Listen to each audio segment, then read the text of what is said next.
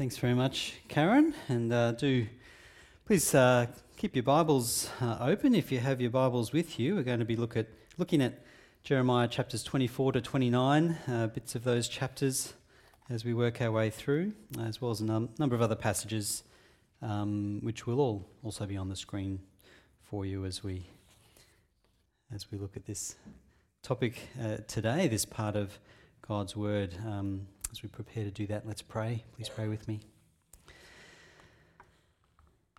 Our Heavenly Father, we praise you and we thank you for your word. We thank you that in your word, in the Bible, you teach us about yourself, you teach us about us as your people, and you teach us about your grace and goodness to us. We praise you that we can learn of you in your word and of all that you've done. We pray that as we do so this morning, you'll help us to understand what we read and help us to understand how we might be growing as followers of Jesus because of what we read in your word. We pray all this, Lord, in Jesus' name.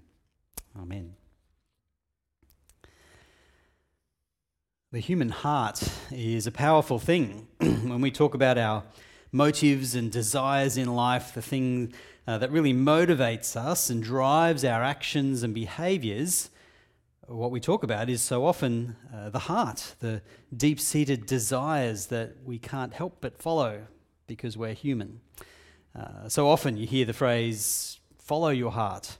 That's the modern mantra rolled out in popular culture, movies and music.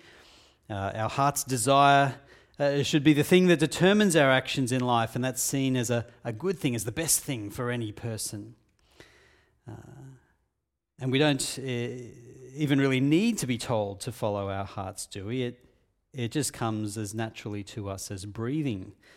The 16th century English reformer and Archbishop of Canterbury, Thomas Cranmer, he penned a well-known description of the human condition. I'm quoting Christian historian Ashley Null here.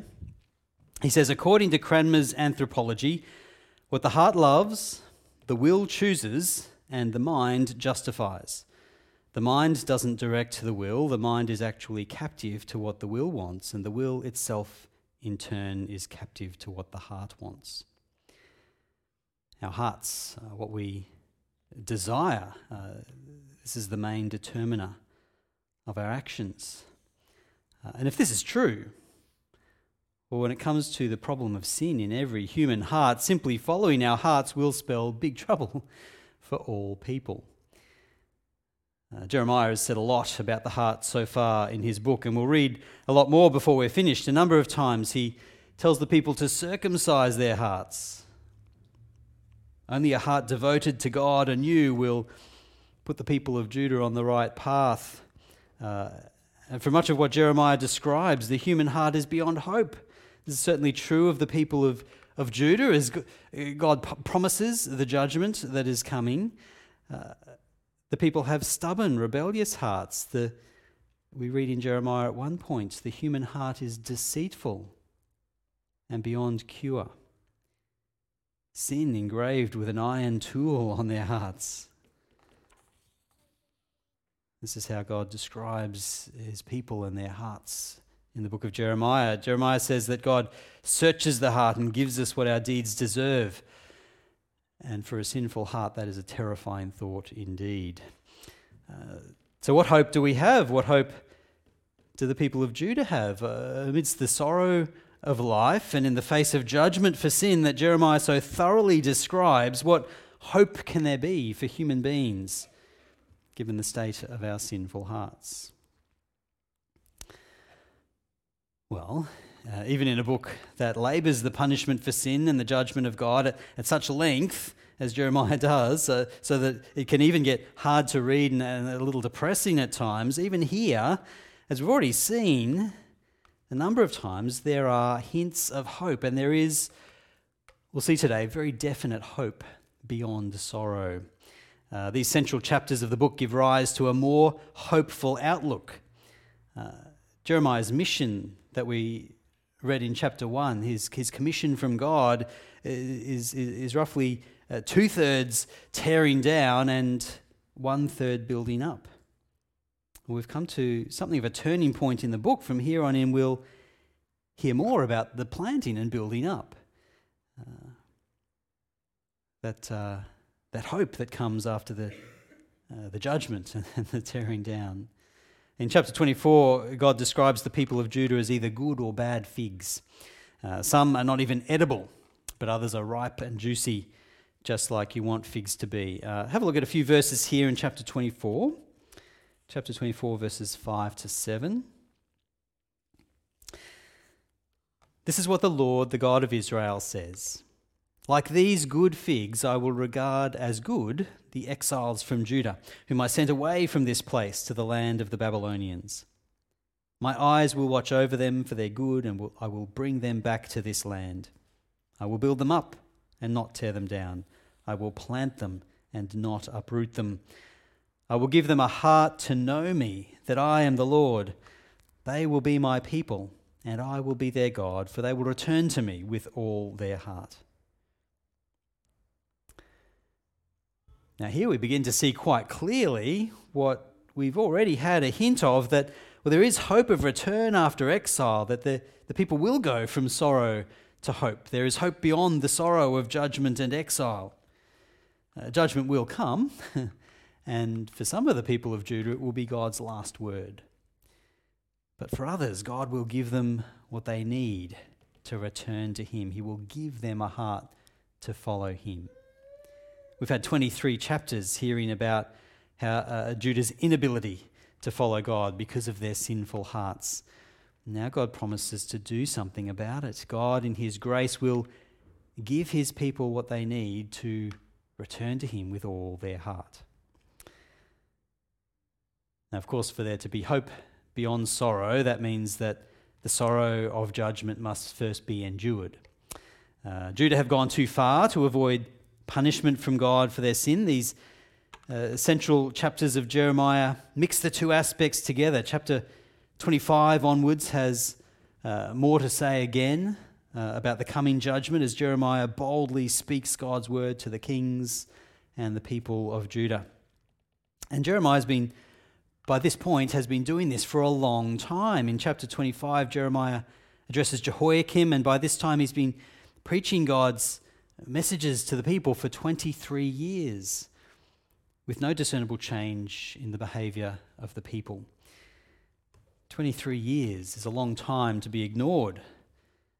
Joe gets annoyed having to call our family to dinner more than 2 or 3 times, and to our shame, it often takes longer than that to respond. But what about 23 years? We'd starve to death. The people have been ignoring Jeremiah, ignoring God's word for 23 years, all of which reinforces the fact that God's judgment will arrive. And by none other, he says in chapter 25, by none other than his servant Nebuchadnezzar of Babylon. Have a read of a few verses of chapter 25 here, verses 8 to 11. Therefore, the Lord Almighty says this: because you have not listened to my words, I will summon all the peoples of the north and my servant Nebuchadnezzar, king of Babylon, declares the Lord. And I will bring them against this land and its inhabitants and against all the surrounding nations. I will completely destroy them and make them an object of horror and scorn and an everlasting ruin. I will banish from them the sounds of joy and gladness, the voices of bride and bridegroom, the sound of millstones and the light of the lamp. This whole country will become a desolate wasteland, and these nations will serve the king of Babylon 70 years. God is bringing his servant Nebuchadnezzar to enact his punishment on the people, to bring his judgment. The term servant is used for a very few in the Old Testament. The nation of Israel, at a number of points, is called God's servant. Isaiah speaks of the servant, which is a prophecy of the arrival of Jesus. But here, the enemy of God's people is called his servant. And it's in a different sense, of course, as we think about what This means Nebuchadnezzar is God's servant because he is doing God's will. He's bringing the punishment God has determined for a rebellious people. But he's a servant that will also be punished by God because his actions are also evil. God is sovereign. His judgment of Judah may involve Nebuchadnezzar and the Babylonian army. But from their perspective, they aren't acting in service of God. They're unwittingly doing his will. They're just expanding their evil empire. God is sovereign over both Judah and Babylon, and in the end, as Jeremiah describes more than once, both will receive punishment for their sin. And in the end, not only Babylon and Judah, but God's judgment extends to all the surrounding nations. A number of times we get pretty comprehensive lists of the nations that will be punished, and no one's left out. They've all ignored God, all sinned and worshipped idols, ignored the one true God, and so all will be made to drink the cup of God's wrath. Jeremiah preaches that message from God in the second half of chapter 25. God is a God who deals with sin, and he does so in anger, in wrath. This is God's consistent action in the face of sin. The Apostle Paul says as much in Romans chapter 1, Romans 1 verses 18 to 20. The wrath of God has been revealed from heaven against all the godlessness and wickedness of people who suppress the truth by their wickedness, since what may be known about God is plain to them because God has made it plain to them. For since the creation of the world, God's invisible qualities, his eternal power and divine nature have been clearly seen, being understood from what has been made, so that people are without excuse. Paul goes on in that passage to describe the idolatry of the people, taking aspects of God's creation and making idols of them as if they were gods. Idolatry is one of the key sins of Judah in Jeremiah's day, and it describes one of the main ways people reject God today too. Worshipping things in the creation rather than the Creator, giving greater worth in our lives to anything or anyone but God. And we do this when it is plain that God exists and that he is worthy of our praise and worship. Judah as a people knew this about God better than anyone at the time, any of the other nations. The people of Judah knew this, and yet they persisted in rejecting God. And so Jeremiah preaches God's coming judgment in the temple court. As we've seen before, the people don't want to hear this message. Jeremiah's life is threatened. No one wants to hear bad news, to be told that they're going to be judged. And the reaction of the people is more evidence of their hard hearts. We need to kill this man. Do you hear what he is saying? In a surprising twist, in chapter 26, Jeremiah is defended by some of the elders of Judah. The prophets and priests and kings aren't doing much, but maybe there are some elders who still believe God's word. Have a look at chapter 26 from verse 17. Some of the elders of the land stepped forward and said to the entire assembly of people, Micah of Moresheth prophesied in the days of Hezekiah, king of Judah. He told all the people of Judah, "This is what the Lord Almighty says. Zion will be ploughed like a field. Jerusalem will become a heap of rubble. The Temple Hill, a mound overgrown with thickets. Did Hezekiah, king of Judah, or anyone else in Judah put him to death? Did not Hezekiah fear the Lord and seek his favour? And did not the Lord relent so that he did not bring the disaster he pronounced against them? We're about to bring a terrible disaster on ourselves."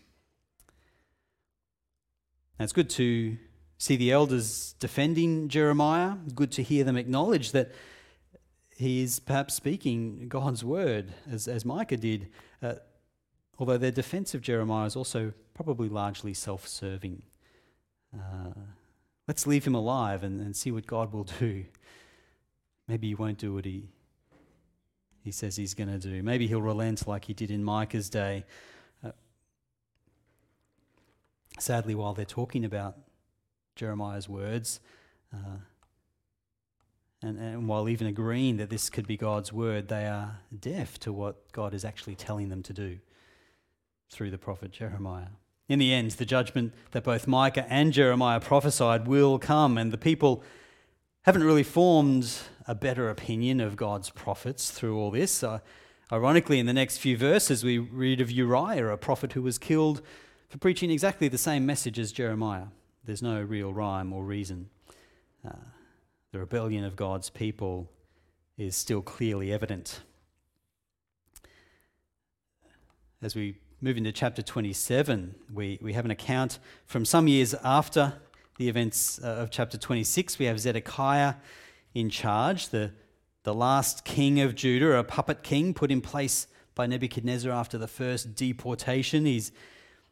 Zedekiah's gathered leaders of the surrounding nations, a kind of G7 of its day, all discussing whether they can take a stand together against Nebuchadnezzar. Jeremiah arrives wearing a yoke, as he's instructed to do by God, and he says to them all, resistance is futile. You're all going down. To put it in modern language, don't join the rebellion. This isn't Star Wars. You cannot defeat the empire. Follow along with me there in chapter 27, verses 5 to 8. Chapter 27 from verse 5. With my great power and outstretched arm, I made the earth and its people and the animals that are on it, and I give it to anyone I please. Now I will give all your countries into the hands of my servant Nebuchadnezzar, king of Babylon. I will make even the wild animals subject to him. All nations will serve him and his son and his grandson until the time for his land comes. Then many nations and great kings will subjugate him. If, however, any nation or kingdom will not serve Nebuchadnezzar, king of Babylon, or bow its neck under his yoke, I will punish that nation with the sword, famine, and plague, declares the Lord, until I destroy it by his hand. Again, we see that God's assurance that his judgment is coming. There's no way to avoid it, whether they try to defeat Nebuchadnezzar or just submit to him.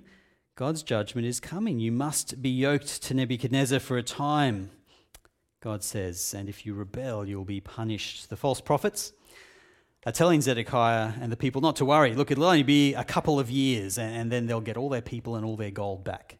This is what the false prophets are telling the people. Chapter 28 has an account of this, a rare detailed account of the false prophets. The false prophet Hananiah is speaking there in court, and he breaks the yoke that Jeremiah is wearing, and he announces that God will break the yoke of Nebuchadnezzar in 2 years.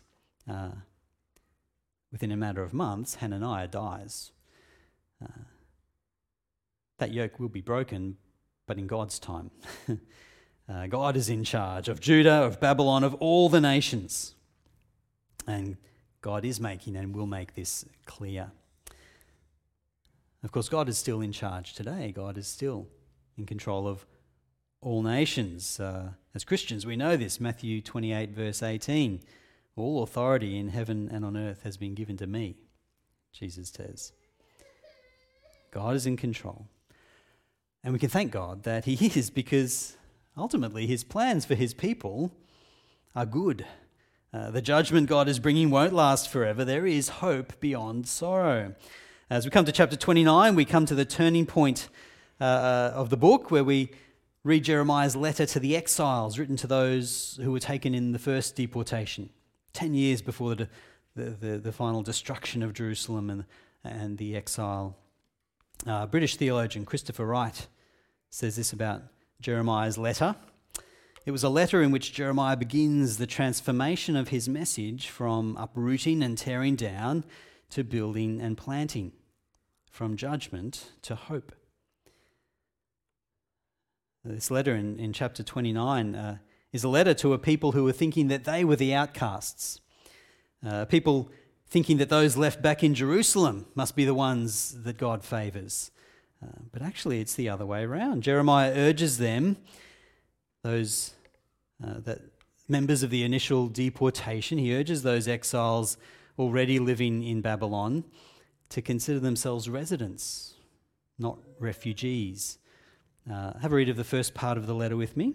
Chapter 29, follow along here from verse 4, 29 verse 4. This is what the Lord Almighty, the God of Israel, says to all those I carried into exile from Jerusalem to Babylon. Build houses and settle down. Plant gardens and eat what they produce. Marry and have sons and daughters. Find wives for your sons and give your daughters in marriage, so that they too may have sons and daughters. Increase in number there, do not decrease. Also seek the peace and prosperity of the city to which I have carried you into exile. Pray to the Lord for it, because if it prospers, you too will prosper. Live and live well, God says to the people. Grow, have families. Seek the prosperity of your new home, because then you will prosper. Why? Because God has a plan for their future. This exile, this punishment will not last forever. The letter also urges the people to be visionaries, not victims.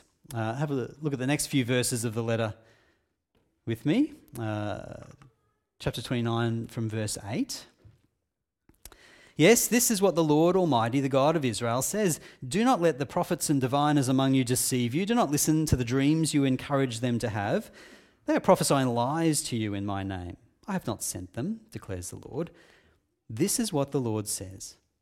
When 70 years are completed for Babylon, I will come to you and fulfill my good promise to bring you back to this place. For I know the plans I have for you, declares the Lord. Plans to prosper you and not to harm you. Plans to give you a hope and a future. Then you will call on me and come and pray to me, and I will listen to you. You will seek me and find me when you seek me with all your heart. I will be found by you, declares the Lord, and will bring you back from captivity. I will gather you from all the nations and places where I have banished you, declares the Lord, and will bring you back to the place from which I carried you into exile. There's a very clear limit to the exile, not 2 years, but 70 years. That must have been both encouraging and disheartening for the exiles. Most of them, hearing this letter read, would not return to the land. But there would be a return. That's why they're to settle down and grow and prosper, and they will seek God, which is the opposite of what Judah have been doing for generations. You will seek me and find me when you seek me with all your heart. Why can they seek God with all their heart?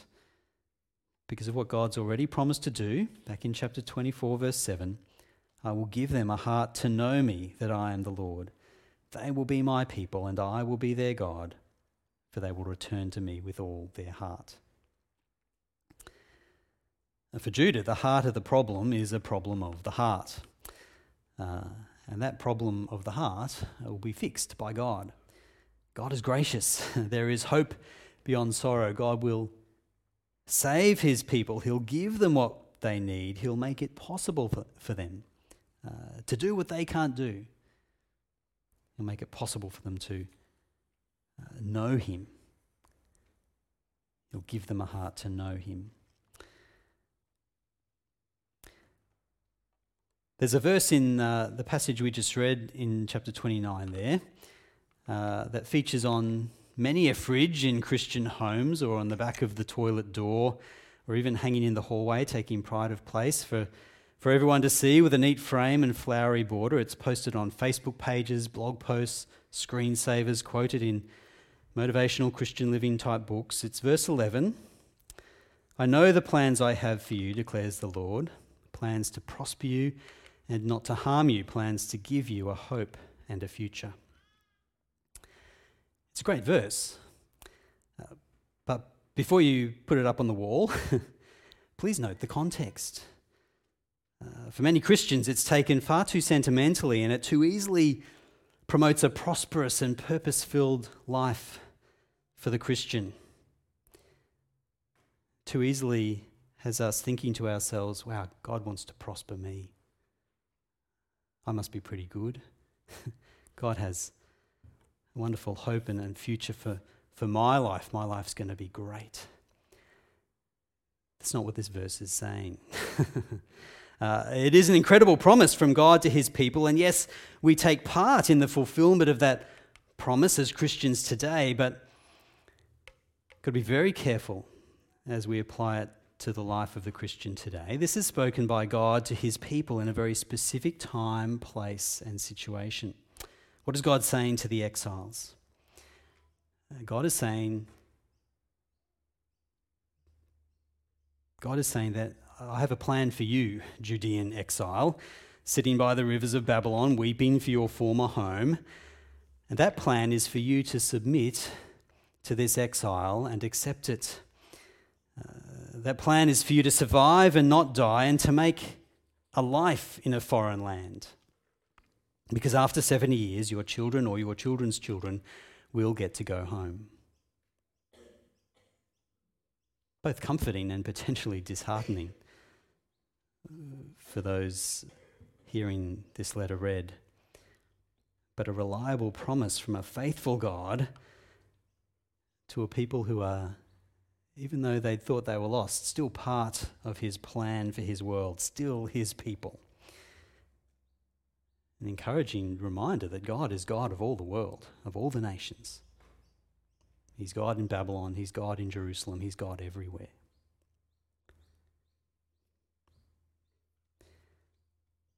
So we must be very careful taking verses like Jeremiah 29:11 and simply plugging it into our lives today and thinking, well, wonder what wonderful plans God has for my life. How am I going to prosper? And we need to see how this is part of God's faithfulness to his people over time. And we can know that God has a plan for all of his people. At the time of the exile, it was a plan to bring them back so that the story of salvation could continue. Judgment is not the end. There is a future and a hope beyond the sorrow of exile for the people of Judah. And yes, that hope carries through to all of God's people today. We get to see and be a part of the fulfillment of that continuing plan of salvation. Like Judah, all people need God to give us a heart to seek him. The heart of the problem for all people is a problem of the heart. Because of sin, we need God's grace. We need him to do for us what we can't do, to make it possible for us to follow him. And that's exactly what he does through Jesus. Jeremiah brings us back again and again to God's grace to us in Jesus. The final fulfillment of God's promise to Judah is in Jesus. In Jesus, we see that God's wrath against sin actually demonstrates his love for his people. In Jesus, wrath is turned away and that gracious salvation is received. Have a look at the way the Apostle Paul puts it, Romans 5, verses 6 to 9. You see, at just the right time, when we were still powerless, Christ died for the ungodly. Very rarely will anyone die for a righteous person, though for a good person someone might possibly dare to die. But God demonstrates his own love for us in this. While we were still sinners, Christ died for us. Since we have now been justified by his blood, how much more shall we be saved from God's wrath through him? In the depths of their sin, God promised to give Judah a heart to know him. And while we were sinners, Christ died for us. God's wrath against sin is lovingly for us put onto Jesus. See how Paul puts it in Ephesians chapter 2, verses 3 to 5. All of us also lived among them at one time, gratifying the cravings of our flesh and following its desires and thoughts. Like the rest, we were by nature deserving of wrath. But because of his great love for us, God, who is rich in mercy, made us alive with Christ, even when we were dead in transgressions. It is by grace you have been saved. God's love for his people causes him to divert his wrath. He still expresses his wrath against sin. He is a holy God and he must punish sin. Sin makes him angry because he loves his people. He hates what sin does to his relationship with his people. And so he takes his wrath against sin on himself. And he raises up those who have sinned against him. Ephesians 2, verses 6 to 10. And God raised us up with Christ and seated us with him in the heavenly realms in Christ Jesus, in order that in the coming ages he might show the incomparable riches of his grace, expressed in his kindness to us in Christ Jesus. For it is by grace you have been saved, through faith. And this is not from yourselves, it is the gift of God, not by works, so that no one can boast. For we are God's handiwork, created in Christ Jesus to do good works, which God prepared in advance for us to do. God is a God of grace. We see that in Jeremiah, and we see it in Romans, we see it in Ephesians, we see it throughout the Bible. We see it in our relationship with the God who has saved us. God is a God of grace. God is a God who gives us a heart to know him when by our own power we cannot know him. And as saved people, we're to do good works in the world. We're created in Christ Jesus to do good works, which God has prepared for us. We live good lives as those who have been shown God's grace. We're to love our enemies and pray for them. The Judean exiles were told to pray for Babylon. That must have been pretty hard to do. We're told to pray for our enemies. Jesus says in Matthew 5:44, "But I tell you, love your enemies and pray for those who persecute you." Why? Well, not primarily so that we'll prosper and flourish. The exiles in Babylon were to seek the good of their new home and prosper, because the plan was for God to bring the people back from there. Now, as God's people, we do good because, well, God loved us when we were his enemies, and his plan is to save the lost with his love. Paul says to Timothy in 1 Timothy 2, verses 1 to 4, "I urge then, first of all, that petitions, prayers, intercession, and thanksgiving be made for all people, for kings and all those in authority, that we may live peaceful and quiet lives in all godliness and holiness. This is good and pleases God our Saviour, who wants all people to be saved and to come to a knowledge of the truth." The good that we do as Christians is primarily to love our enemies, to pray for the world around us, and to seek the salvation of the lost, because that's what God wants. We might consider ourselves foreigners and exiles, in some way similar to the people of Judah in Babylon. This earth is not our final home. And the Apostle Peter, he urges his readers to live good lives in this world, like Paul, ultimately so that God would be glorified. 1 Peter 2, verses 11 and 12. "Dear friends, I urge you, as foreigners and exiles, to abstain from sinful desires which wage war against your soul. Live such good lives among the pagans that, though they accuse you of doing wrong, they may see your good deeds and glorify God on the day he visits us."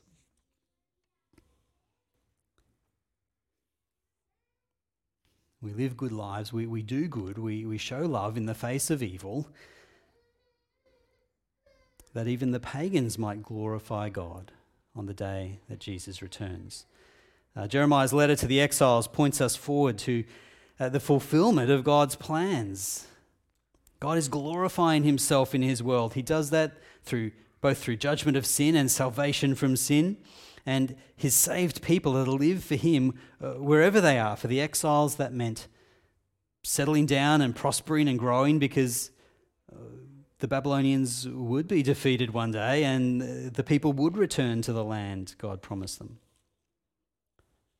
For Christians today, it means looking forward to the home God finally has in store for us and for all of his people, and living now in love for others just as God has loved us. If you're a Christian, God has overcome the problem of your heart. He has given you a heart to know him, to seek him, to love him. You've received his grace while you were still sinning against him, saved through no effort of your own. God is a God of grace. And now you're to seek the salvation of those around you, so that God will be glorified. Do the good works God has planned in advance for you to do.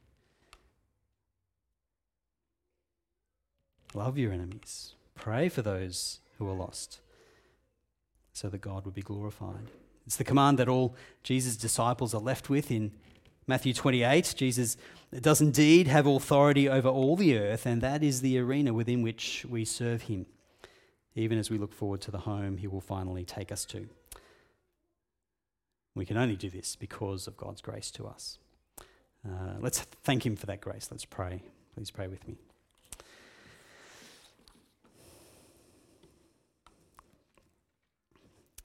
Dear God, we praise you and thank you for your grace, for your loving mercy to a sinful people. We praise you because you are a merciful and gracious God. We praise you for the free gift of salvation.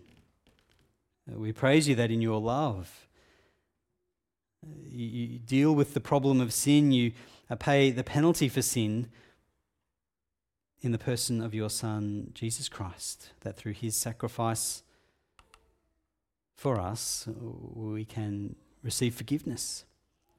That you provided this salvation while we were still sinners, Lord. We praise you for this love and grace. We praise you that Jesus did not just die for sin, but rose again and rules now from heaven, and that as your people, we have the hope of one day being with you forever because of Jesus. We praise you for all of this, Lord, and we ask that you help us to live as your people, help us to live lives that honour you as those who are saved, no longer controlled by sin, but who now have hearts to follow you. Help us to live as your people. Help us to live in ways which demonstrate to the world around us your grace and mercy. And in your mercy, we ask that you would